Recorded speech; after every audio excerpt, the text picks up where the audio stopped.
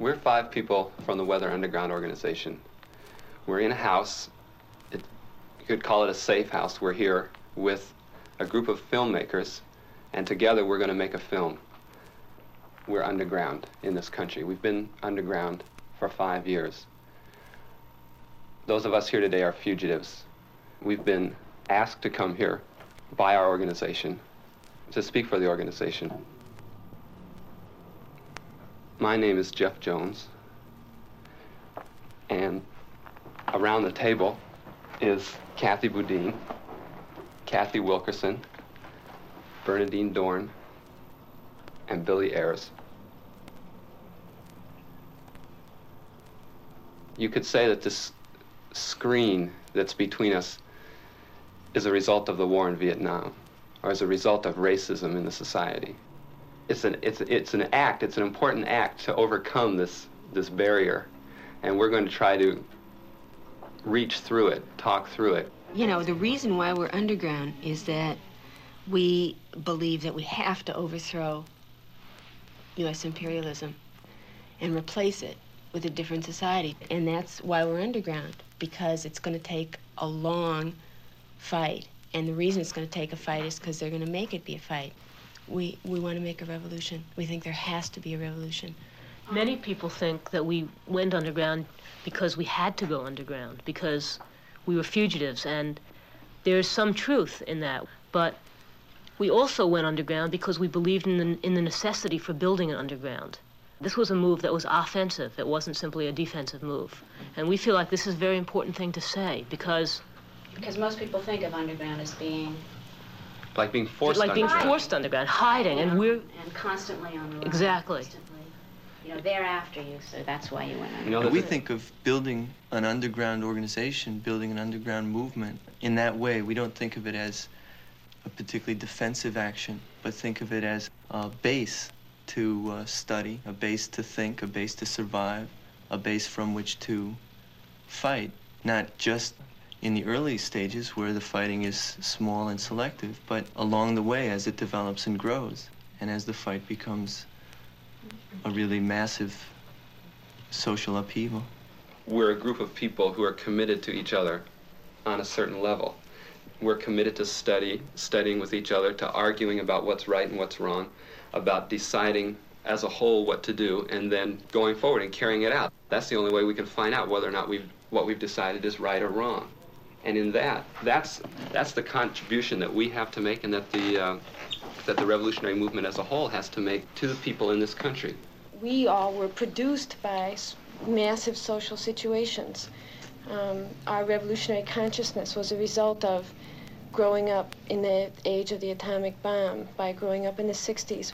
We are who we are because Malcolm X was around teaching, or Rap Brown. We're trying to draw out our own particularity, and yet we feel completely tied into the particularity of all these other struggles. That's the kind of web we're trying to spin. My name is Kathy Wilkerson. My political history began in 1962. I went to a picket line outside of Woolworths in Cambridge, Maryland, and heard Gloria Richardson speak. And for me, that was the beginning of realizing there was a struggle going on that had deep importance for everybody's life, and including mine.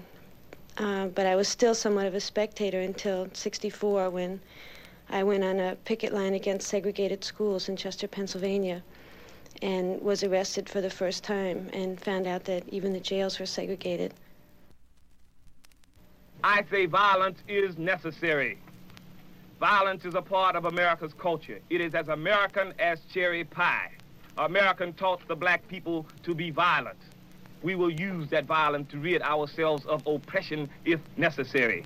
We will be free by any means necessary. I remember really distinctly the day that I walked down a hall at school, and there was a poster on the bulletin board, and it was a leaflet that had been put out by a black community group in Chester, Pennsylvania, that was fighting for integrating the schools. The word around was that people were going to be arrested, and I remember standing and staring at that leaflet and knowing absolutely that this was the time when I had to make a decision in my life. If I got arrested, I knew what the consequences were. I knew in terms of everything I had been programmed to do for the rest of my life. I hope I haven't put anybody on the spot. I'm not intending to try and stir you up and make you do something that you wouldn't have done anyway.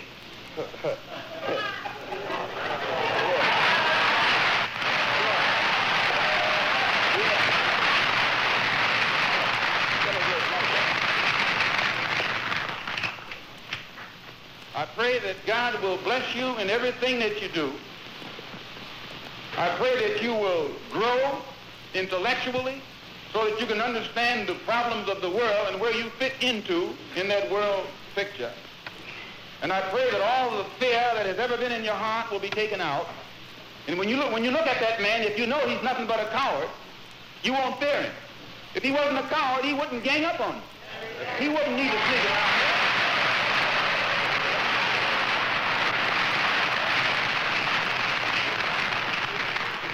This is how they function. They function in mobs. That's a coward. They put on a sheet so you won't know who they are. That's a coward. The time will come when that sheet will be ripped off. If the federal government doesn't take it off, we'll take it off.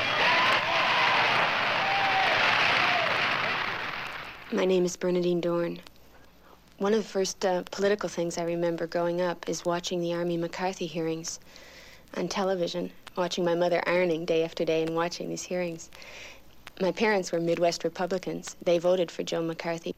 And it wasn't until 8 years later that these ideas began to be really challenged for me.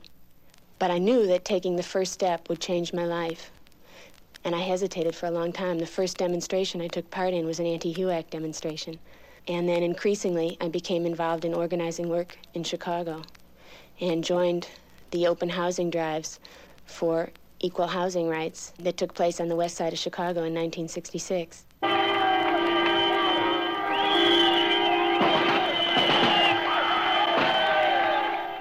We're gonna march with the force of our souls, mobilize bodies in concern for justice. And somehow we're gonna step out here tomorrow.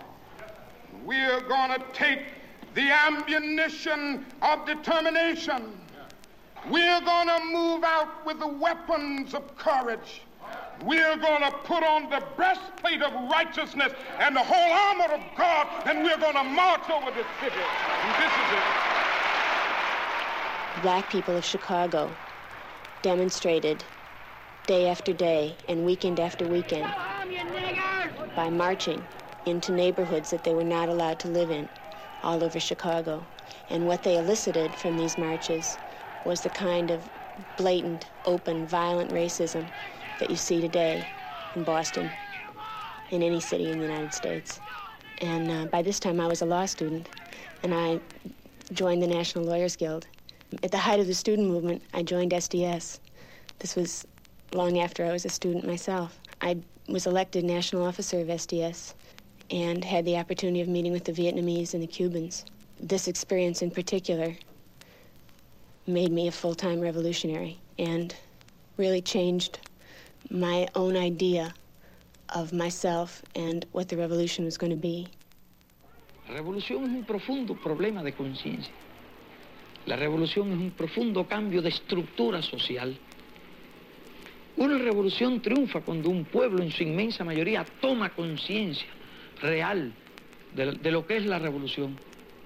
Toma conciencia real de los cambios que se hacen y toma conciencia real de los objetivos que se buscan. Ser comunista no es solo tener una actitud intelectual, una actitud racional ante los problemas. Hay que tener un sentimiento en ese sentido. Hay que tener una vocación revolucionaria. Yo tenía la vocación revolucionaria. Si usted no tiene vocación, no tiene vocación, no es capaz de luchar ciertamente por algo. Yo recuerdo que el problema del imperialismo mismo lo entendía de una manera propiamente intelectual. Me pasa en cierto sentido como le ha pasado a muchos jóvenes norteamericanos que solo recientemente han tenido una percepción real de los problemas que les ha hecho tomar posiciones políticas determinadas.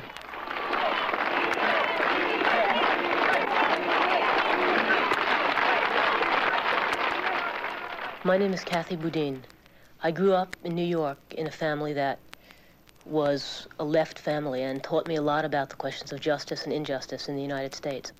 Even though I had understood a lot about the problems of the United States, if you only know the problems, you can become very cynical. And when I went to Cuba, I was very skeptical.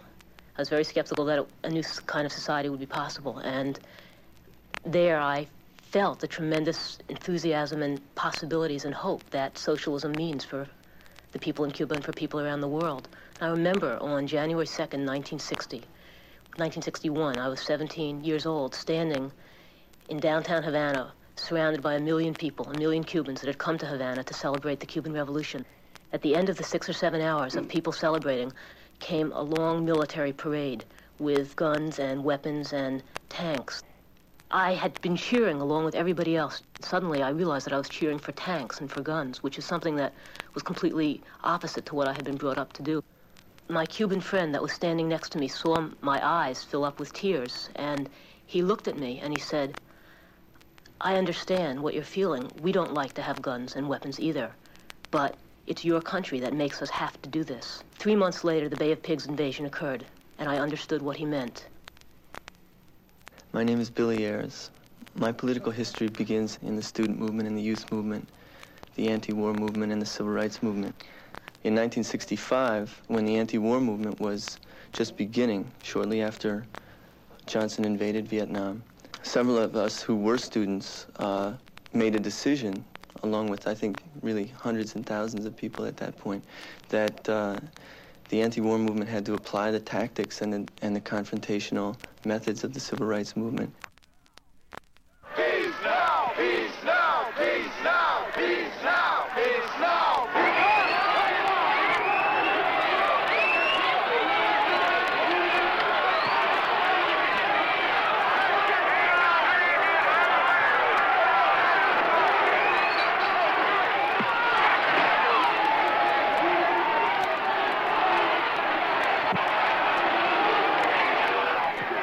As long as we've been organizers and revolutionaries, people, one of the main things that people have asked us is, are upset to us, is that you can't win, it can't work. What can you accomplish? There's nothing we can do. This United States government is so powerful. Just think back 2 months, think back 2 years, think back 5 years. We used to chant, right on, take Saigon, or ho, ho, Ho Chi Minh, the NLF is gonna win. Who believed it? Who could believe it? Who had been educated? Who had the tools to believe it? It just happened. I declare the war is over. It's over. It's over. Comrades and friends, what monstrous crimes the U.S. imperialists have committed on our soil. Our entire people from north to south, close to united, have raised up to defend their freedom and independence. We are absolutely sure of our victory. Since our cause is just, we are strong with our entire people and with the growing support of the people of the world, including the American people. Long live the friendship between the Vietnamese and the U.S. peoples. Nó dùng cái chính quy mà nó đối phó lại với cái chiến tranh du kích á, thì mà cái chiến tranh du kích là chiến tranh của nhân dân, của toàn dân. Là nó đưa cái chiến thuật nó là trực thăng dẫn. Như thế là nó cơ động rất nhanh để nó đánh lại cái lực lượng của cách mạng. Chúng không ngờ rằng là cái chiến tranh nhân dân á, thì lại là người ở tại chỗ đánh nó, cho nên cái cơ động dầu nó nhanh thế nào nó cũng không bằng là cái chiến tranh nhân dân là nó đến đâu là đụng. It's over. It's over.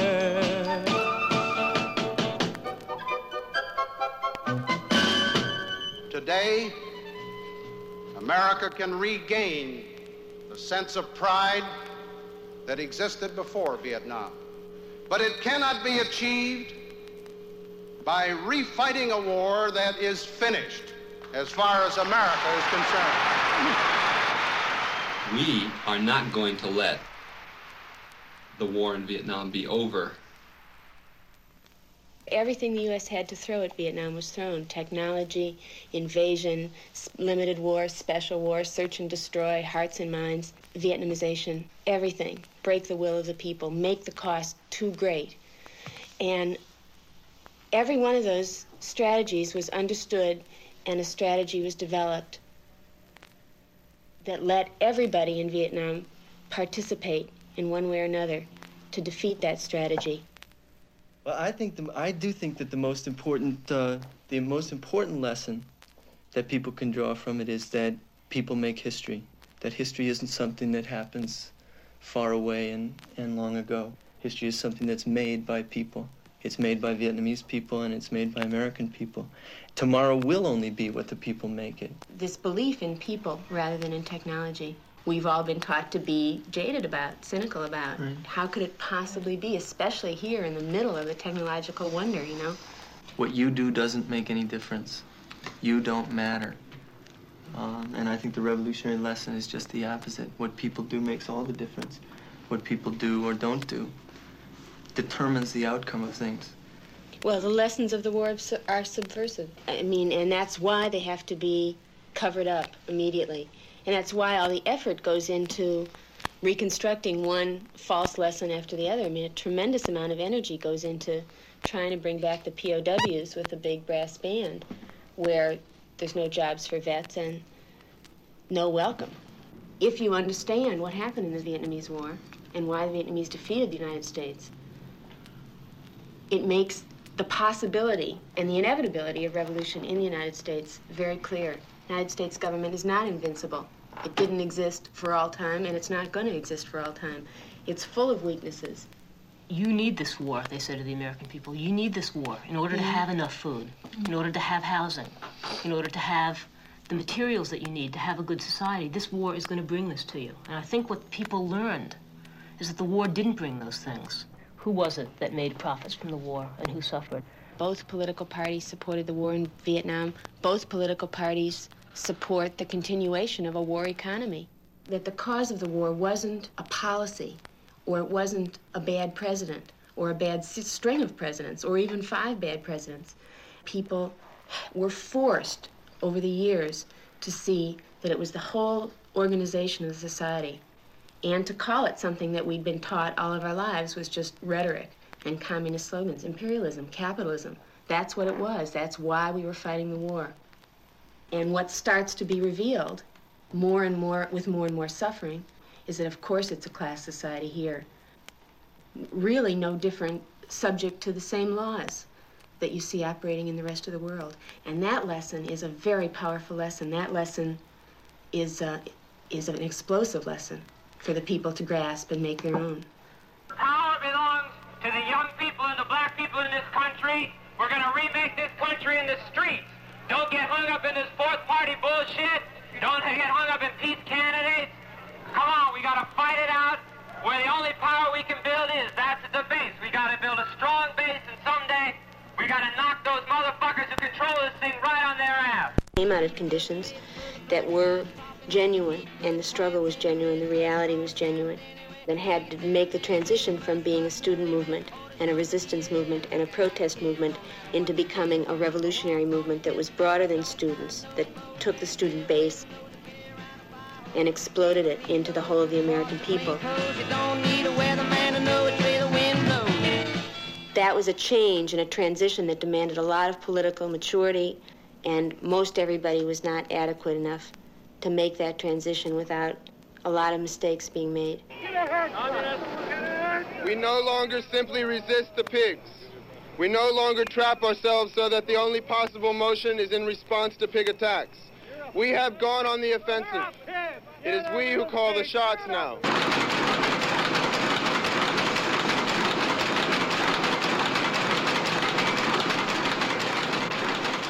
You tried everything that you could do. You organized everybody you could do. You became obsessed with it. You put the pictures up on your wall, protested and wrote and demonstrated and spoke, and I think it happened, Women's Strike for Peace, it happened in a million sectors of the society, that people stood out there and felt outraged. It was correctly called the Days of Rage, and felt like we had to do more. We weren't doing enough. The American people were not doing enough. There were the Chicago police, who knew us well and harassed us and followed us around and broke into our apartments. Well, we grew up and we didn't learn anything about history, and we didn't understand very much about how you can't always see on the surface. What you see immediately is not necessarily what's at work and what's happening. And so growing up, everybody feeling small and isolated and made to feel that way their whole lives, we felt that way then, but we felt determined to carry out an action that would reveal how passionately we felt and that we were on the other side.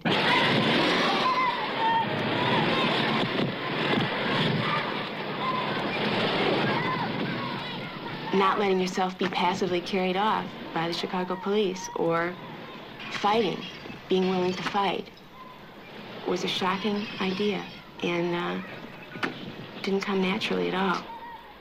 I believe that there's a feeling among the people who participated in the Days of Rage, a commonality, a brotherhood, a sisterhood, because it was probably the most terrifying thing that any of us were ever involved in. Does that make us feel separate from other people who were not in the demonstration, who were not in the Days of Rage? It is the case that when it happened and in the period after it happened, there was that kind of feeling. And it was quite a while ago. It was 5 years ago. That demonstration was 6 years ago, and it was 5 years ago that we understood that that was wrong. That feeling toward other people for not participating in it. See, I would say that we weren't wrong to want to fight, and we aren't wrong to know now that you have to fight. But, and it's for a pretty simple reason, because what we saw by that point in time, and I think what a lot of people have reckoned with in themselves, is that to not act, to not do anything, or to not do as much as you can do, whatever it is as violent, as criminal, as complicit, as doing everything you can do, and some of it'll be right and some of it'll be wrong, and you'll have to change and do better. What right has anyone to walk down the street with a chain in their hand, or a club, which we saw last night used on the fleets, or an iron pipe? You know quite well that they're not playing hockey with those kind of outfits unless they're playing hockey with someone's head. I think Graf Brown was right. Violence is American as cherry pie, and this is a violent, bloody country, and I mean, the people's violence is a teeny percentage of that. It's mainly the violence inflicted on the people. What the transforming experience is being willing to put your life on the line.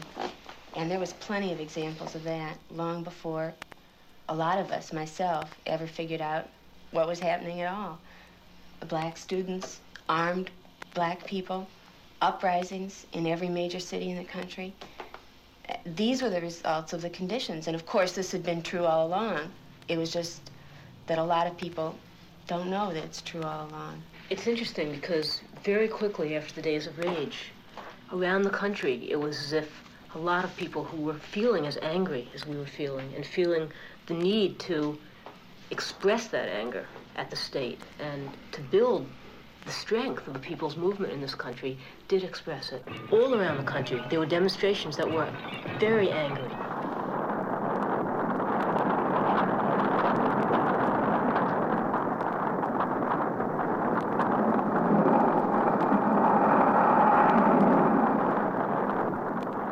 It definitely wasn't just us. It was really much, much bigger.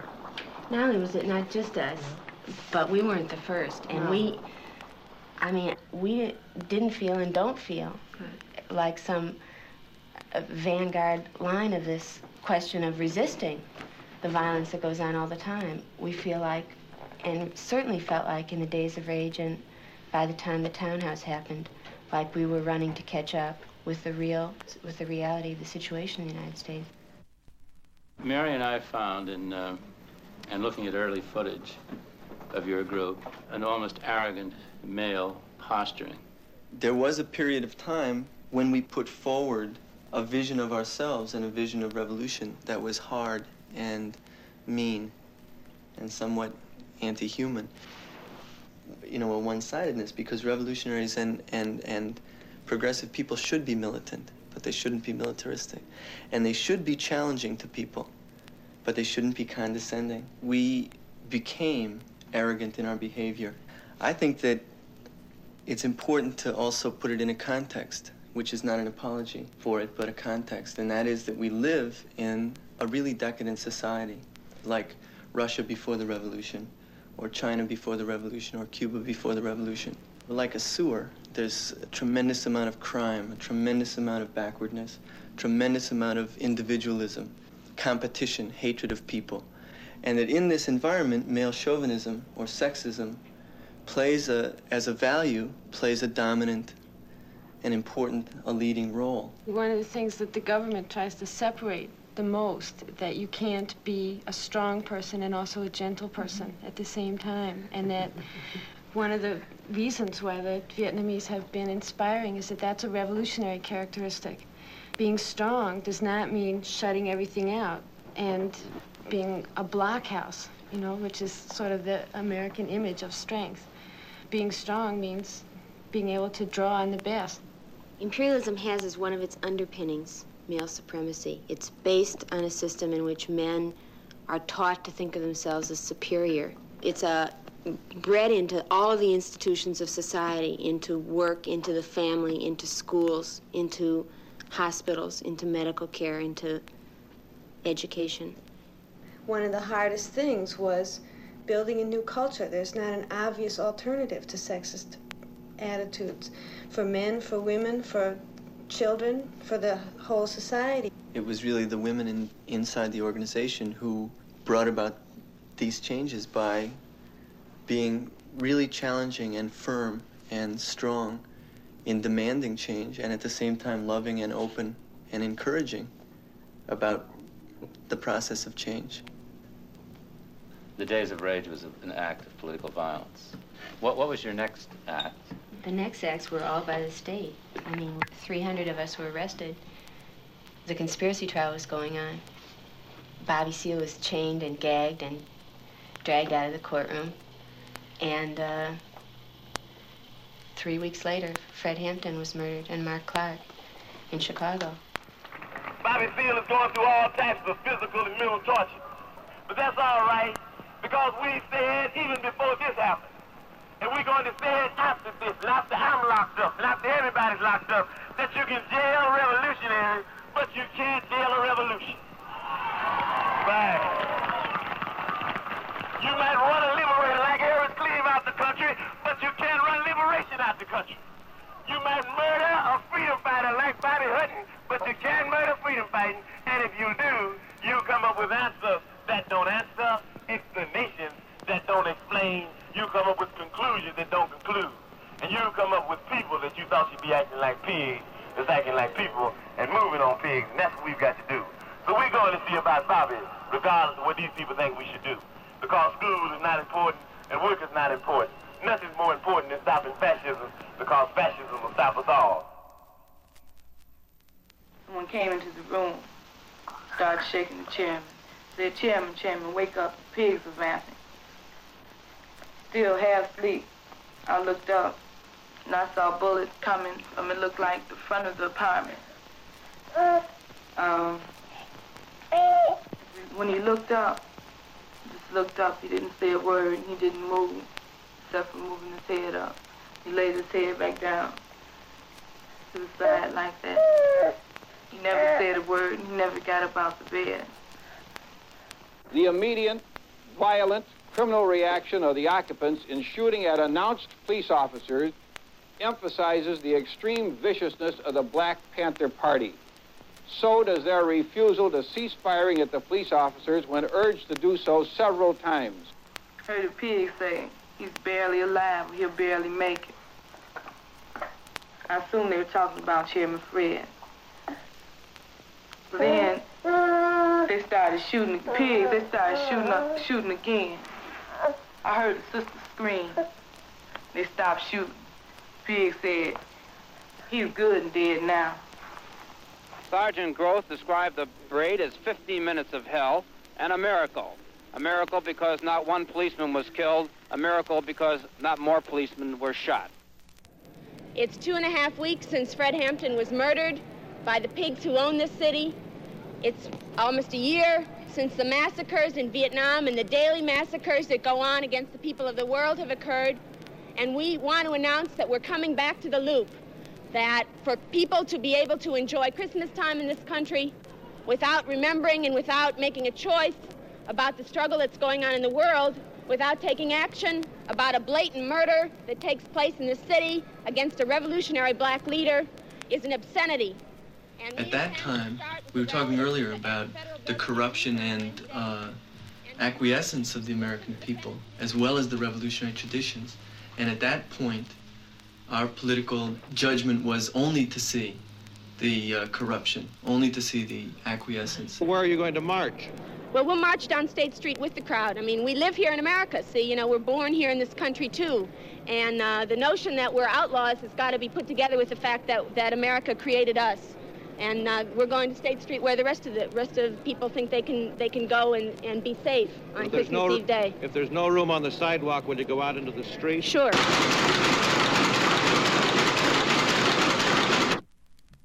I think that we've made plenty of mistakes, and we're not a terrorist organization, and we're not an adventurist organization, and it's irresponsible of people to make that accusation. Of course we make mistakes. Of course partial rebellions don't lead immediately to revolution. And to call those things, to flatten those things out, or to single them out and blow them up and say, this is it. No progress, you lost.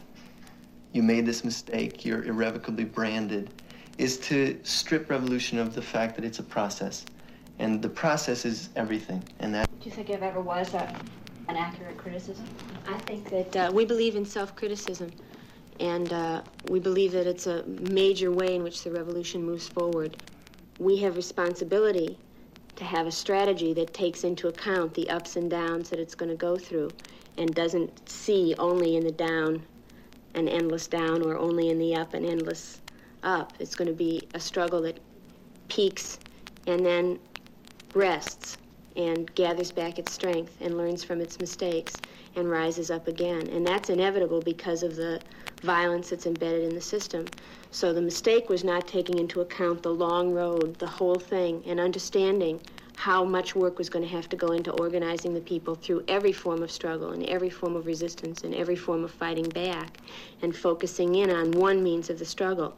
We don't agree with the criticisms of us that say you go too fast, you go too far, you're too violent, because we feel like that's always said of people who are fighting back, and that's always said an accusation made against revolutionaries. We feel our actions have been responsible and accountable to the struggles and to the legitimate demands for freedom and for liberation of most people.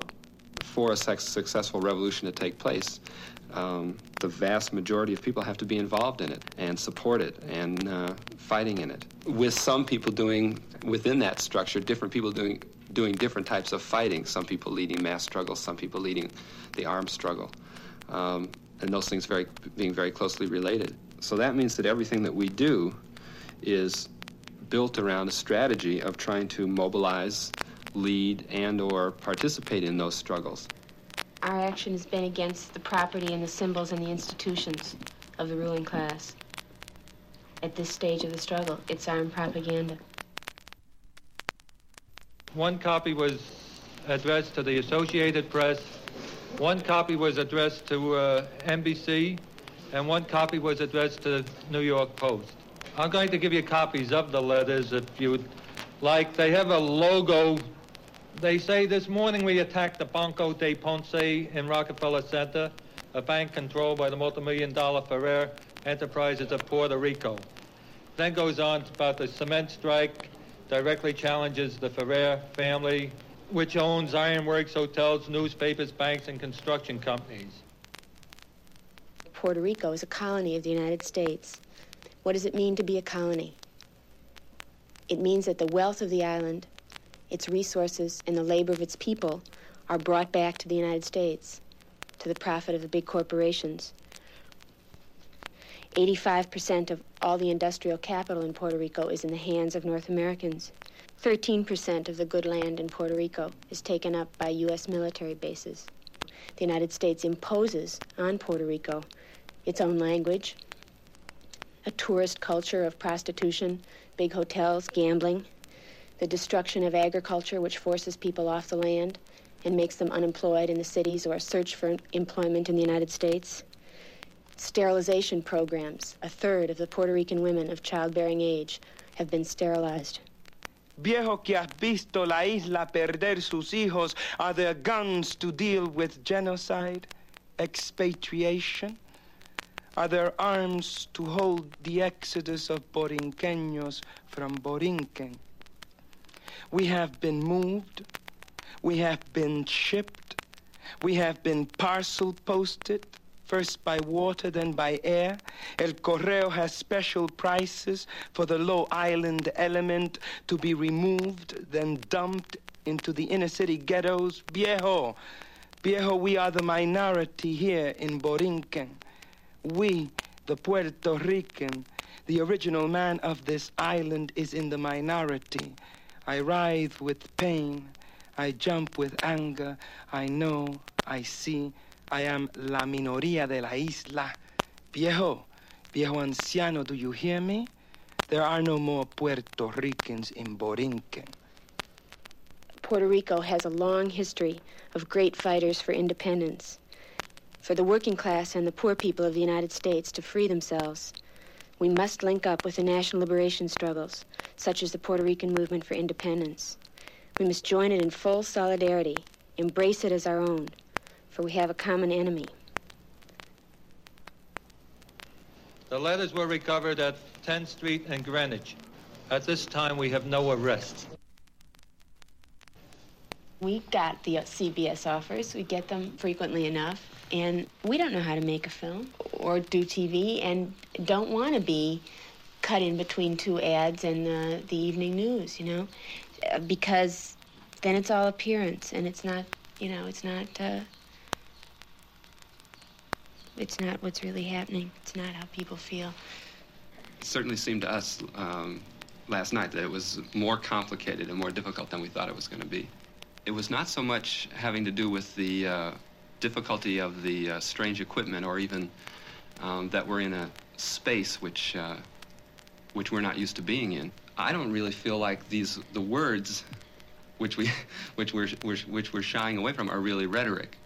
Just because large numbers of people are not comfortable with, say, a word like imperialism doesn't mean it's rhetoric. It means we have a job over the long run, which is to find some way to explain what imperialism is. We have no choice but to use the word. The same is true for racism. So rhetoric is only rhetoric if you can't find a way to explain it, to make it make sense. I find all of this, you know, incredibly constricting and false for us to be able to express who we are. And I think it could be better if we were talking to each other, probably with the tape machine running, but not the camera running, because it requires us to get into these postures that are incredibly uncomfortable. If that machine were off, you could come and join us on the floor. We could. Except the problem is we're making a film, and every time then we say, okay, now we're ready, we're going to start the film again, it'll be the same thing will happen again. And it seems to me each time we do this, and we're struggling to find the form of what we're doing, and as we sit and we do that, hopefully we're getting better at it, and we're beginning to get an idea of, and relaxing and getting to know each other within this context, because this is the context that is going to go out. I feel like I've learned something in the last day, which is that I now know that I'm going to be uncomfortable through this whole project from beginning to end. And I thought I wasn't going to be. I thought I was going to be uncomfortable yesterday morning. Like when we started, everyone has sort of given me some sympathy for being in a difficult situation, but it didn't bother me at all because I knew it was going to be like that. What I didn't realize was that later in the afternoon it was still going to be like that. Now my right leg is asleep. That's the way it's going to be. And all of this equipment is contradictory. It can be used by the ruling class or it can be used by the working class. Just because we happen to be on the revolutionary side of the class struggle doesn't mean that it's going to be comfortable for us. Here we are, we're in a house, the windows are boarded up, we're all sitting around, it's very awkward, but we're trying to deal with the discipline of this situation. You've accepted the discipline of this situation, and we are willing to take the risk of doing this because it seemed like we could speak to a lot of people, and we do want to do that. And we, no matter how political and revolutionary we think we might be, are people who are making a film. There is that lens that stands between you and between us. There's no question that we're special. We're professional revolutionaries. And most people are not professional revolutionaries, and we're also fugitives. And so that's true. This is what makes the special situation. Yeah, of course. You yourselves know that you're a minority, as professional revolutionaries always are at a certain stage in the development of history. What is the best way for us to make a film that moves other people, that moves many people to feel that they can make a revolution in this country? By telling us how you got there. You, a woman of a certain age in the United States, under these conditions, under these events, you reacted in this way. You had these fears, you had these strengths, you had these ideas, and so you've come to this place in American society, which I happen to think is a very good place to be in American society today. And how did you get there? And you can't say, Miss X, born of middle-class parents in New York, etc. Who the hell cares about Miss X? We're scientists, we're professional, full-time revolutionaries, and we got this way for very specific reasons, political reasons. We study a lot, we think all the time about certain kinds of things. Anybody else could do that too, anytime they wanted. The point of view of television, of textbooks, of all of that is the point of view of the people who make money, who govern, who rule the country. And so we're taught to identify with their successes or their failures. What we're saying is that it's a success or failure of masses of people. So it definitely is a combination of a pushing and pulling between us, I think. That's the only chance of making it work. I think that what we agreed about last night is that we would try to understand and get deeper into the questions that you want answered.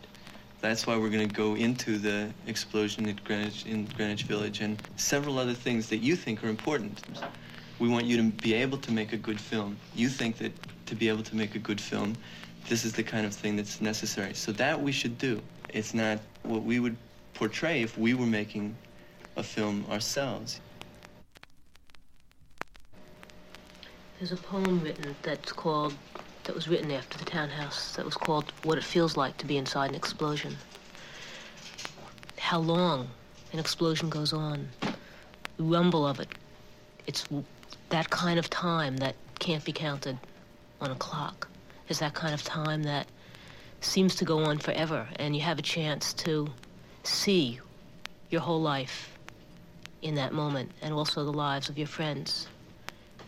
As far as we can determine, the fire was caused by an explosion down in the cellar that blew out the front and side walls, collapsed 3 of the floors, and it caused a severe fire. It involved the whole building. There were 2 people who got out safely, and there's 1 reported still in there. It was a long dynamite explosion, and it tore the basement and the first floor of the house apart.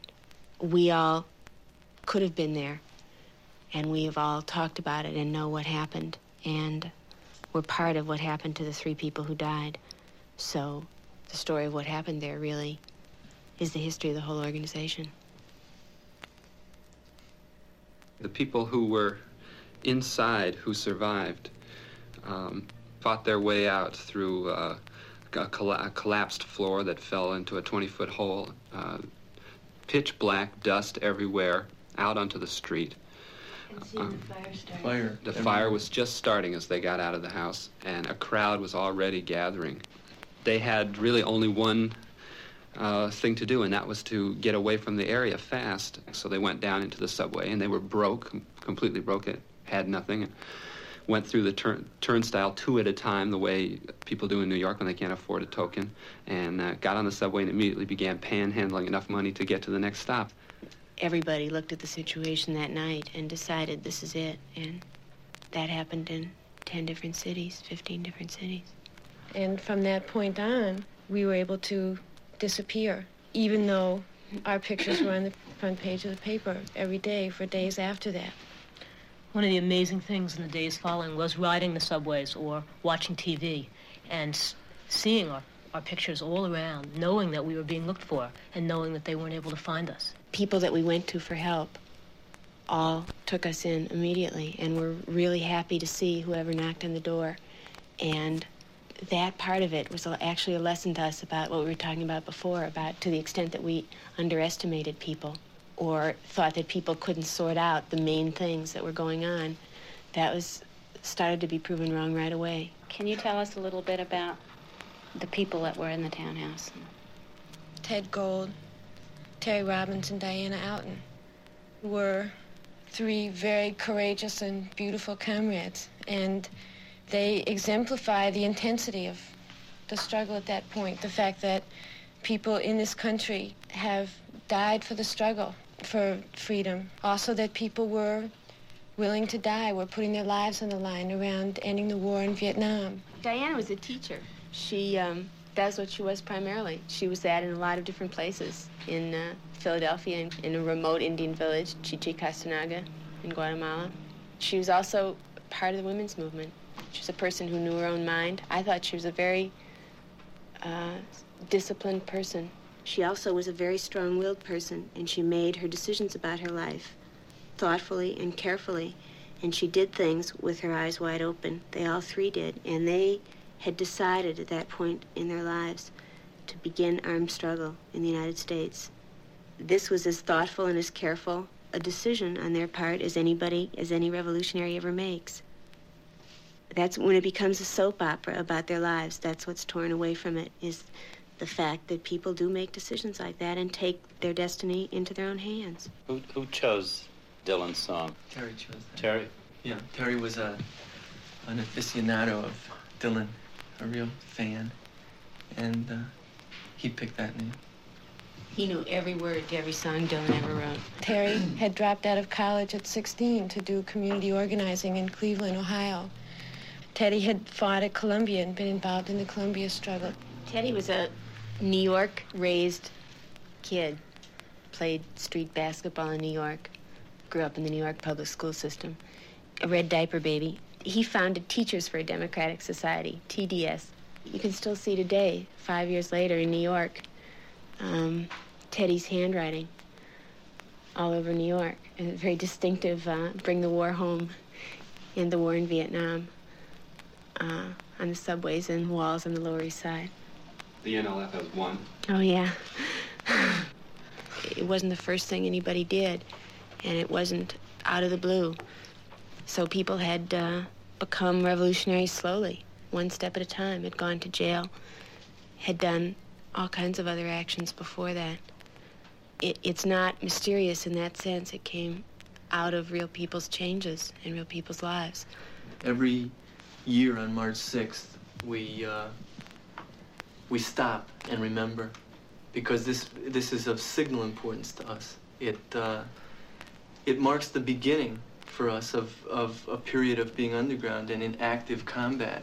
And it marks the ending of 3 people's lives who we loved and were intimate with.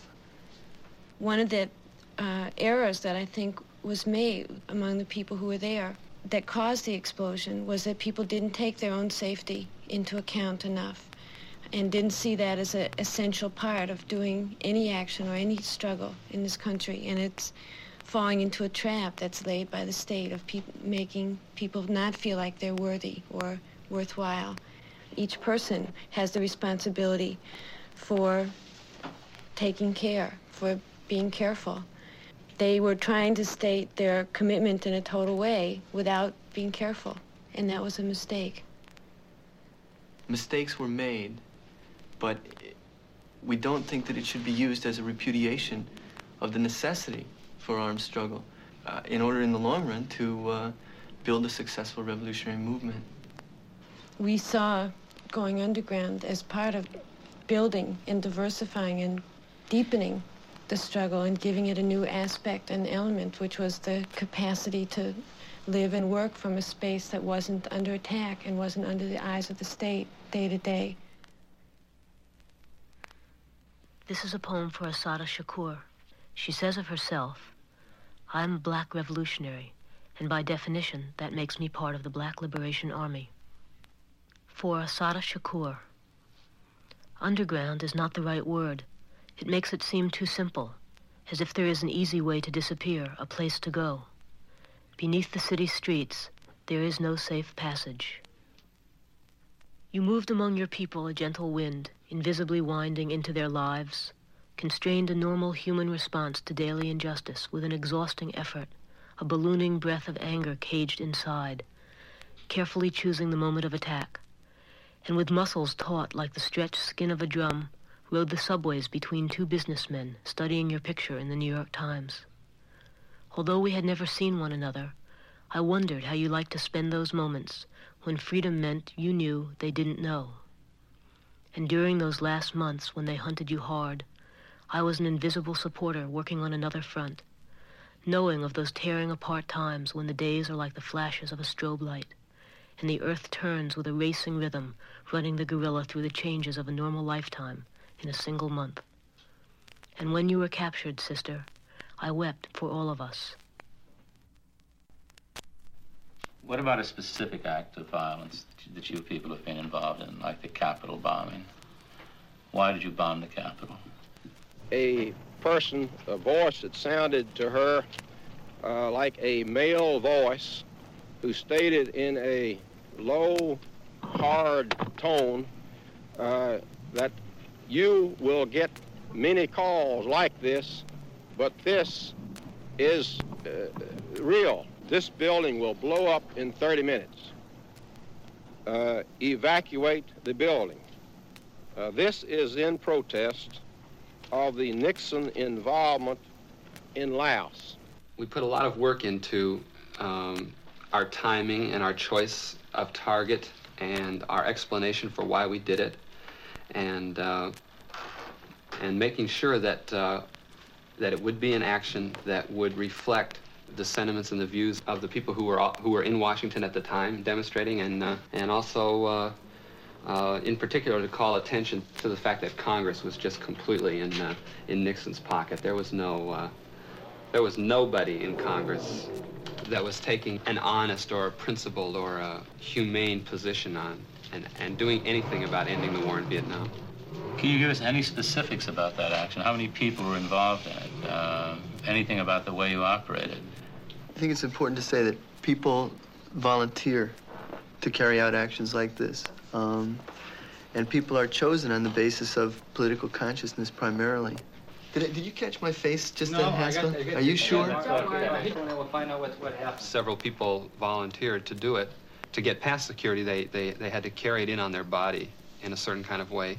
And then as they were putting it in the place where it was supposed to go, it fell. There was a ledge where the people who did it thought there had been a shelf, and it fell several feet. And when the people who were there realized what had happened and that they were still there, they took a couple of deep breaths and came out. And that evening, the members of the organization made calls and alerted the press that this action was going to take place, and then it didn't happen.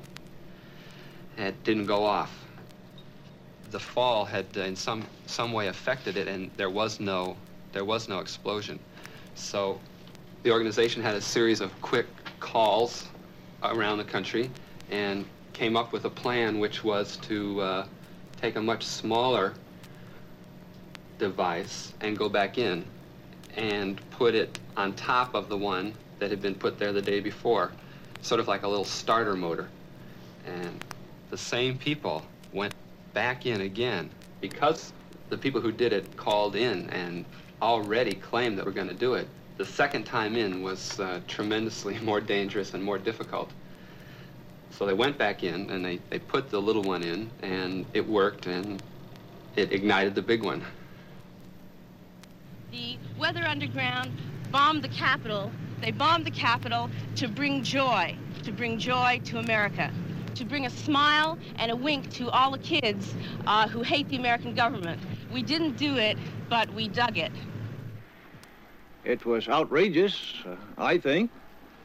It looks to me as if it was a planned explosion on the basis of where and how it was evidently placed. And I think it was a sacrilege because I speak not in a religious sense, but in a public sense, because this is the house of the people.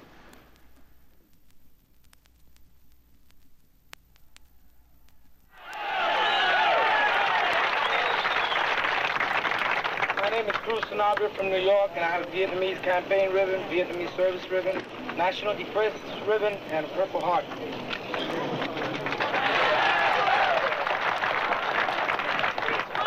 My name's Peter Brannigan, and I got a Purple Heart here, and I hope I get another one fighting these motherfuckers.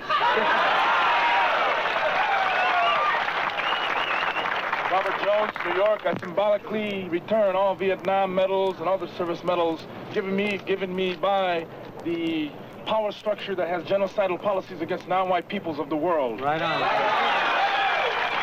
All power to the people. This is for the brothers and sisters that can't.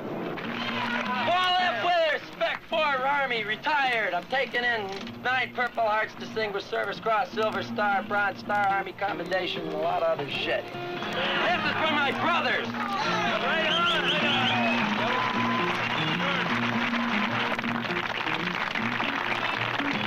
We don't want to fight anymore, but if we have to fight again, it'll be to take these steps.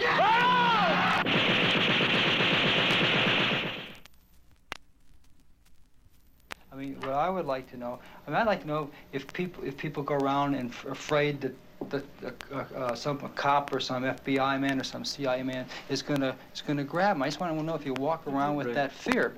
Fear, yes. Every time, I think for all of us, I know for me, every time I see a policeman, I have this rush of adrenaline, and I take a defensive stance in a martial art type of sense. I mean, not a fighting posture, but an alert posture. I remind myself who I am, what my name is, what my various numbers are, where I'm going, where I've been. That's an interesting way to live. Nervous every day. You wake up in the morning and I wonder how many times I'm going to be nervous today, because it happens every day. I mean, it's been 5.5 years. We've all been stopped by the police. One time, a policeman commented that my hand was shaking. This was the first time my hand was definitely shaking. And he was really apologetic about it because his consciousness was the people hate the cops. And I'm not so bad and don't be afraid. So he, apologized to me, you know, about the fact that my hand was shaking. I don't know, I had an experience I like to tell. Walking down the street at night, about 10 o'clock at night, and by a counter, where you could buy fresh squeezed orange juice. Suddenly the police cars come screaming up, and 4 cops jumped out with their guns drawn. And then the paddy wagon pulls up, and in I go. And we go about 5 blocks, and the back of the door is thrown open, and somebody's head sticks in and says, "That's not him." And I just happened to fit the description of someone who was being looked for an alleged robbery. And so then the police offered to drive me home, which of course I declined. We have a very strong ethic that fear is an open subject, and that when somebody's afraid in a situation, they have an obligation to say so because it's often real. We assume it's based on a real thing, and we'll figure out later if it was right or not right. The other thing to say about the fear thing, I think, is that because of the nature of American society, a lot of people wake up that way. The state is around, it's everywhere, and the government means no good by the people. It only means bad. It only means hurt and exploitation. I was a much more fearful person growing up in this society than I am now. Now, the fear is real fear. It's not paranoia, it's not myths, it's not the fear of the unknown. People are made to be afraid of the wrong, of unreal fears, you know. This person is threatening me for a job, you know. My wife's freedom is my defeat. Your children become a threat to you, old people. And that kind of fear is much more terrifying. In the underground as a whole, there has to be a high level of commitment to each other as people, even while we're working out differences, because lives are on the line. And the ability to live a normal life is gone. And that has to be true for the revolutionary movement as a whole, and it has to become true for everybody. And then there's the other side of it, which is that we definitely feel good about what we're doing, about what we've done. And right now, it would be pretty hard to feel any better, because we say it that we feel that the victory in Vietnam is a victory for the American people, and we certainly identify it as a victory for ourselves. It's something we fought for 10 years. And I don't know, I'd have to have my foot run over by a police car to feel bad today. I mean, what the hell is essentially a white middle-class revolutionary group doing in America in the year 1975? Well, there's two things involved. One is class origin and one is class stand. The class origin of many of us is intellectual, and that means that we have a lot of barriers to overcome in terms of developing full revolutionary consciousness. That's true of anyone who wants to become a revolutionary in any country at any time. There's a constant struggle it's a lifetime struggle to remake yourself, to take on the awesome task of revolution making. The other thing is class stance. And our class stance as revolutionaries is solidly with the working class. We came out of the student movement, and we came from the working class and from petty bourgeoisie, and a few people came from the ruling class and left the ruling class background. But the overwhelming reality about who are the people in the United States is that the people work. The people work for a living, and they have to work for a living, and it's the only way they can survive. We're a white organization for historical reasons, and we won't always be that way. And certainly the people who make the revolution, the organizations and the forces that make the revolution, will be multiracial and multinational.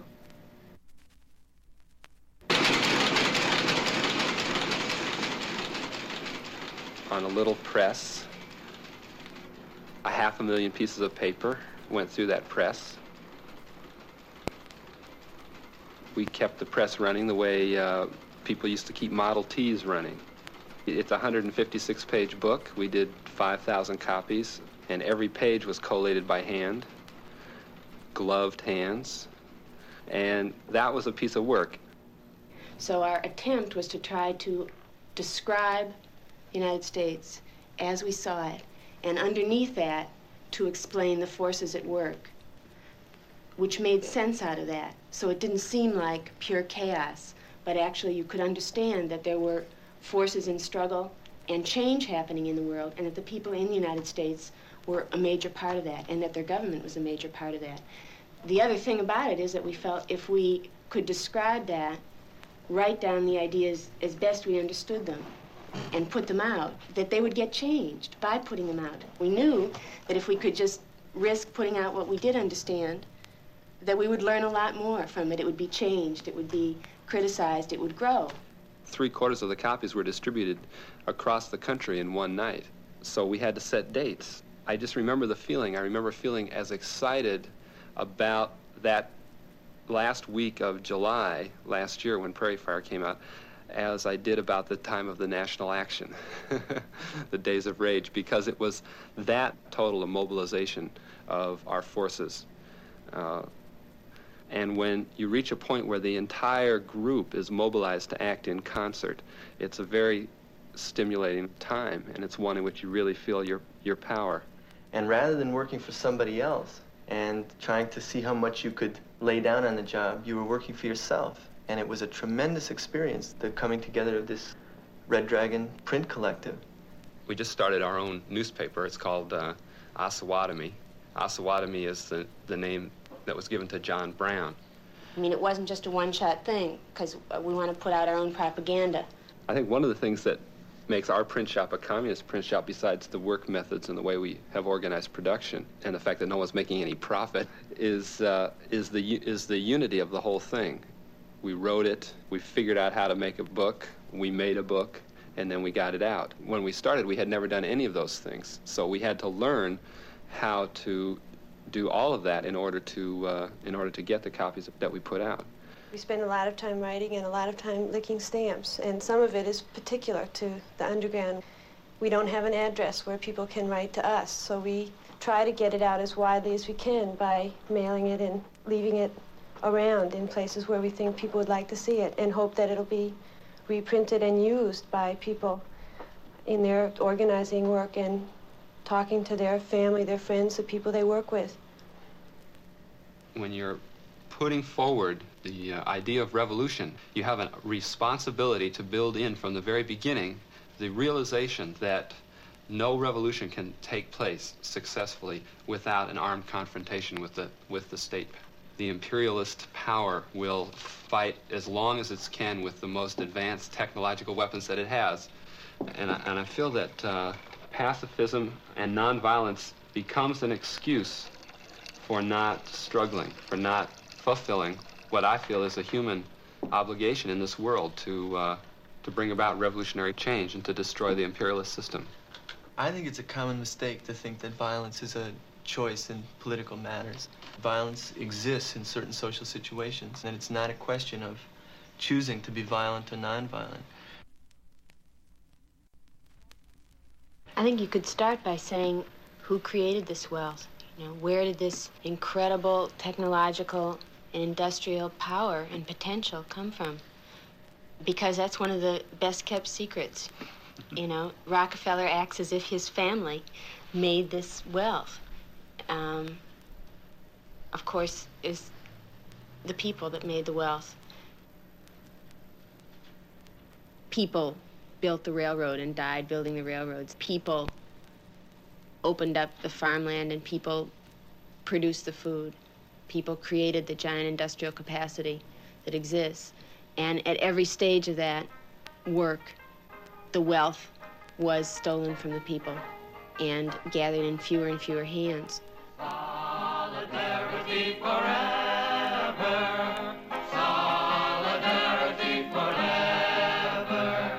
Solidarity forever. For the union makes us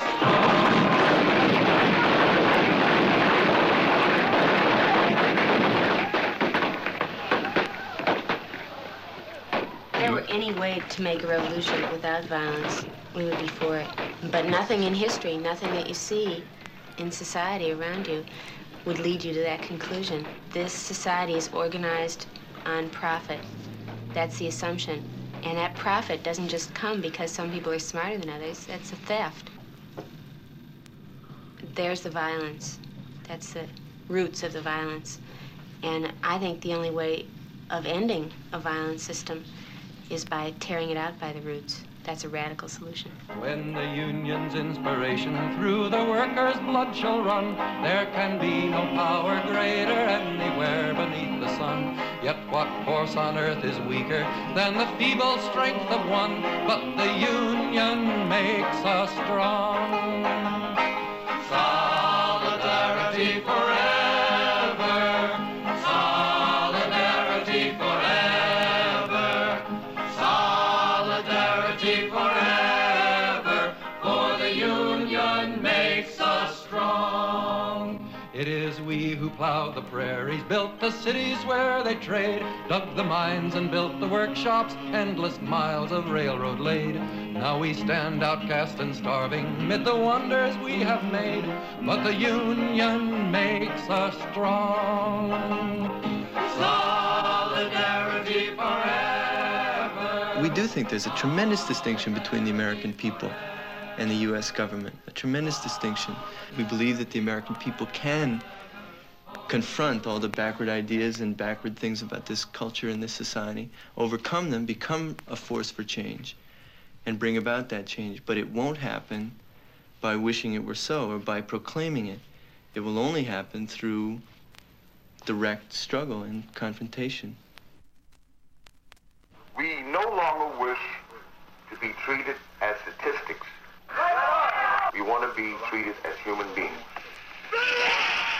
You can hear the people. One of the most beautiful movements has been the prison movement here.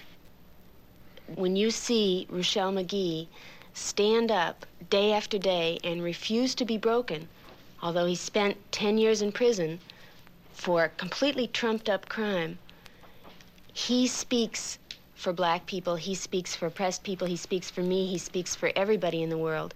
He refuses to be broken, and in the most incredibly repressive situations, this kind of spirit coming out and demanding dignity ends up being a demand for the whole thing, ends up being a demand that we abolish this system, this society altogether, and build a new one. We are men. We are not beasts, and we do not intend to be driven or beaten as such. The entire prison populace has set forth to change forever the ruthless brutalization and disregard for the lives of the prisoners here and throughout the United States. What has happened here is but the sound before the fury of those who are oppressed. We are not advocating violence. We are advocating communication and understanding. The Attica brothers themselves were generous in every way to the guards, who were incredibly racist. You know, these are not token gestures. These reflect the whole fabric of the difference between the future society that's really trying to eliminate institutionalized violence in a necessarily violent confrontation. Place your hands on top of your head and surrender to an officer. I repeat, you will not be harmed.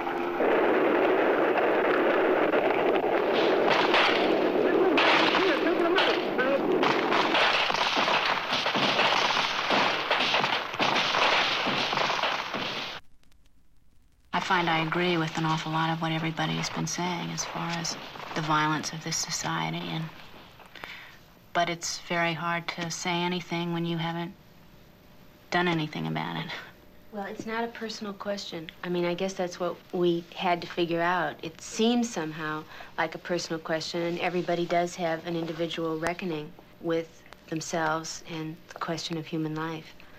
But it isn't a personal question. There are many levels on which people can activate themselves and resist, and there's not only one way to oppose things. And in fact, in order for it to be successful, it has to be sustained, and that means building a process of struggle and a lifetime of resistance, not just a single flashy act or a single moral statement, but a long, consistent commitment. Well, I think the revolutionary forces have an obligation to be ruthlessly honest with themselves and not put forward that we're bigger or stronger than we are, and also to have an accurate understanding of the strengths and weaknesses of the enemy so that we're not afraid to act.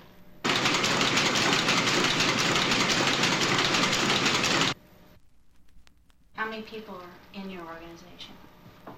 Well, we're a very small organization relative to the task to be done. And we can't discuss exactly the size. But as you know, we're small, but we don't feel weak.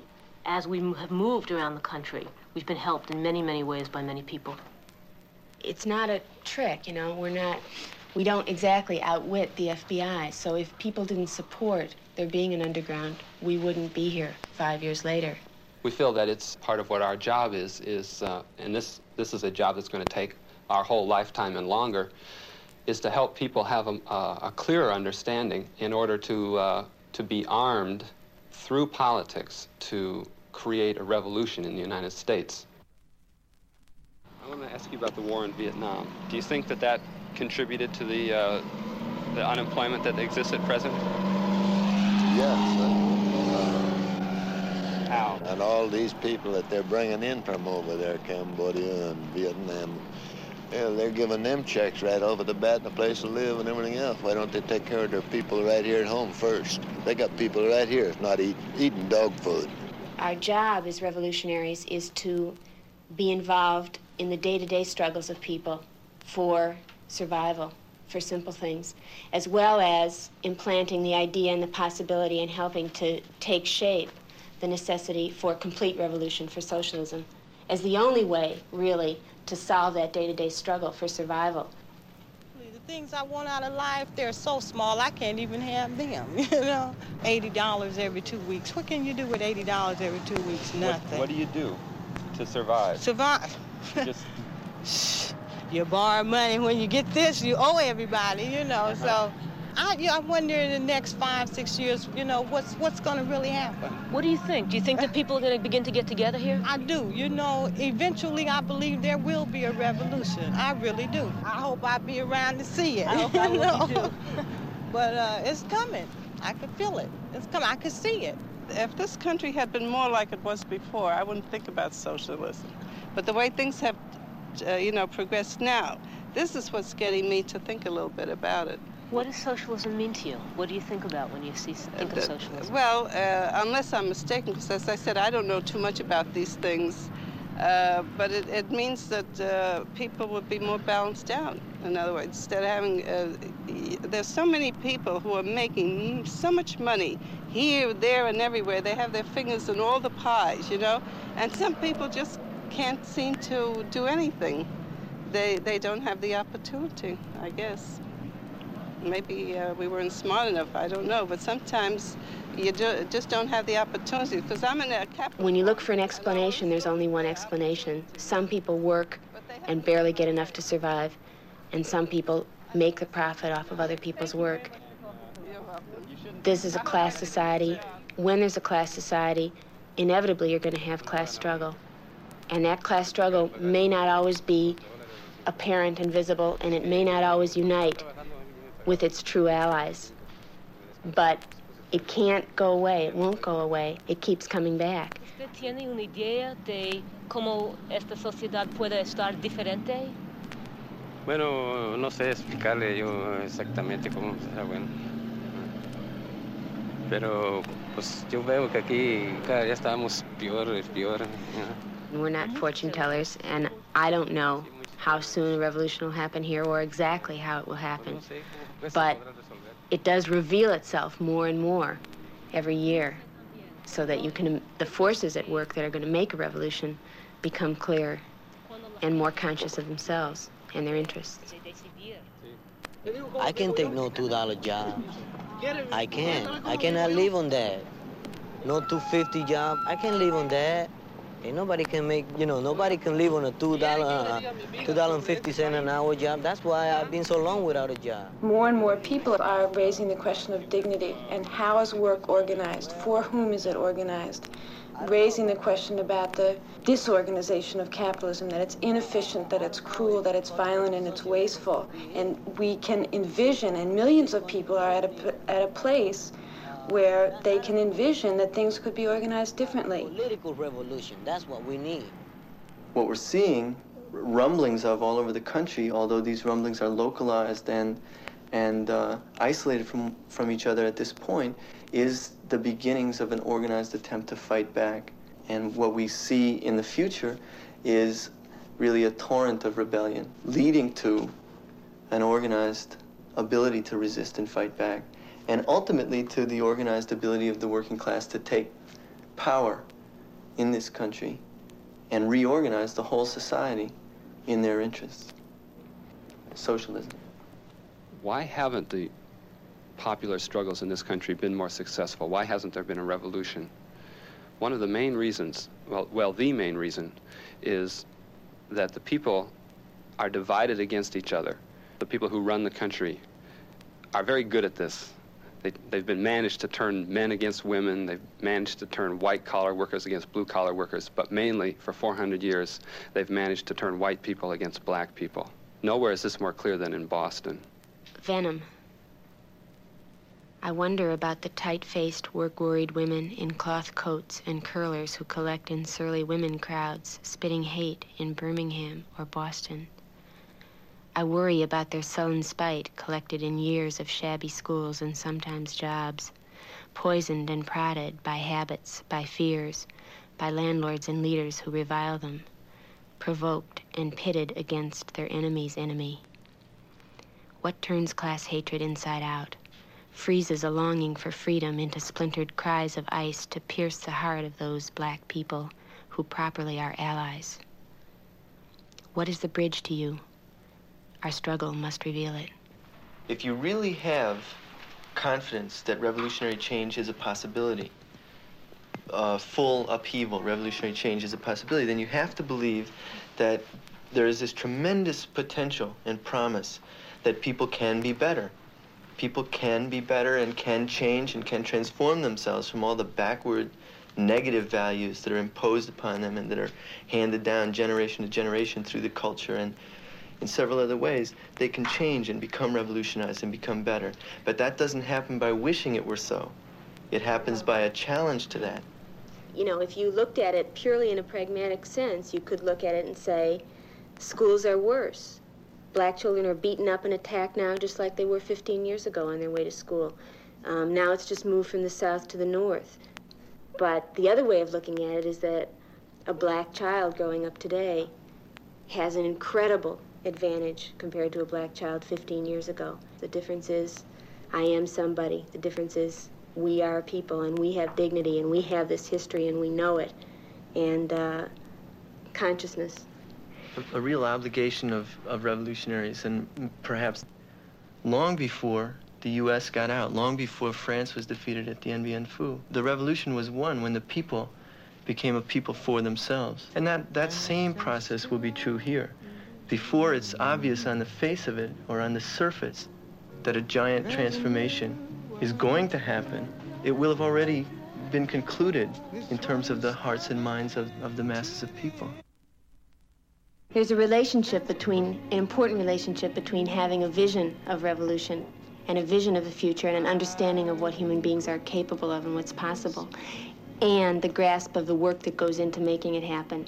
Not skipping any steps, organizing people, bringing people together, forging demands, making a revolutionary program, identifying the enemy. Mao talks about this as, he says, without dreams, there would be no work, there would be no toil, and without toil and work, there would be no dreams. Both dreams and toil are part of what make up human beings. And the dreams that people have, the visions that people have of what could be better, affects their work, changes their work, transforms their work. And the work that they do makes possible their dreams. We think of communism as the highest aspiration of people, because we don't think of communism as the loss of self in the mass. We think of communism as the discovery of self in society. And it's inconceivable to me that any advanced notion of human capabilities and human possibilities would conceive of human beings isolated from each other or living on islands. We are, after all, in a social world, and we realize ourselves, we become our best selves in relationship to other people. And communism to us represents opposition to the atomization of people, the ripping of people off from each other, and the coming together of sisters and brothers, really. That's why we keep using the word communism, and that's why we call ourselves communists. And the reason we're an organization, and the reason we keep insisting on that, and the reason we keep insisting that we're not speaking here as 5 individuals, but are speaking from a collective, is because organization embodies within itself collectivity and embodies opposition to individualism.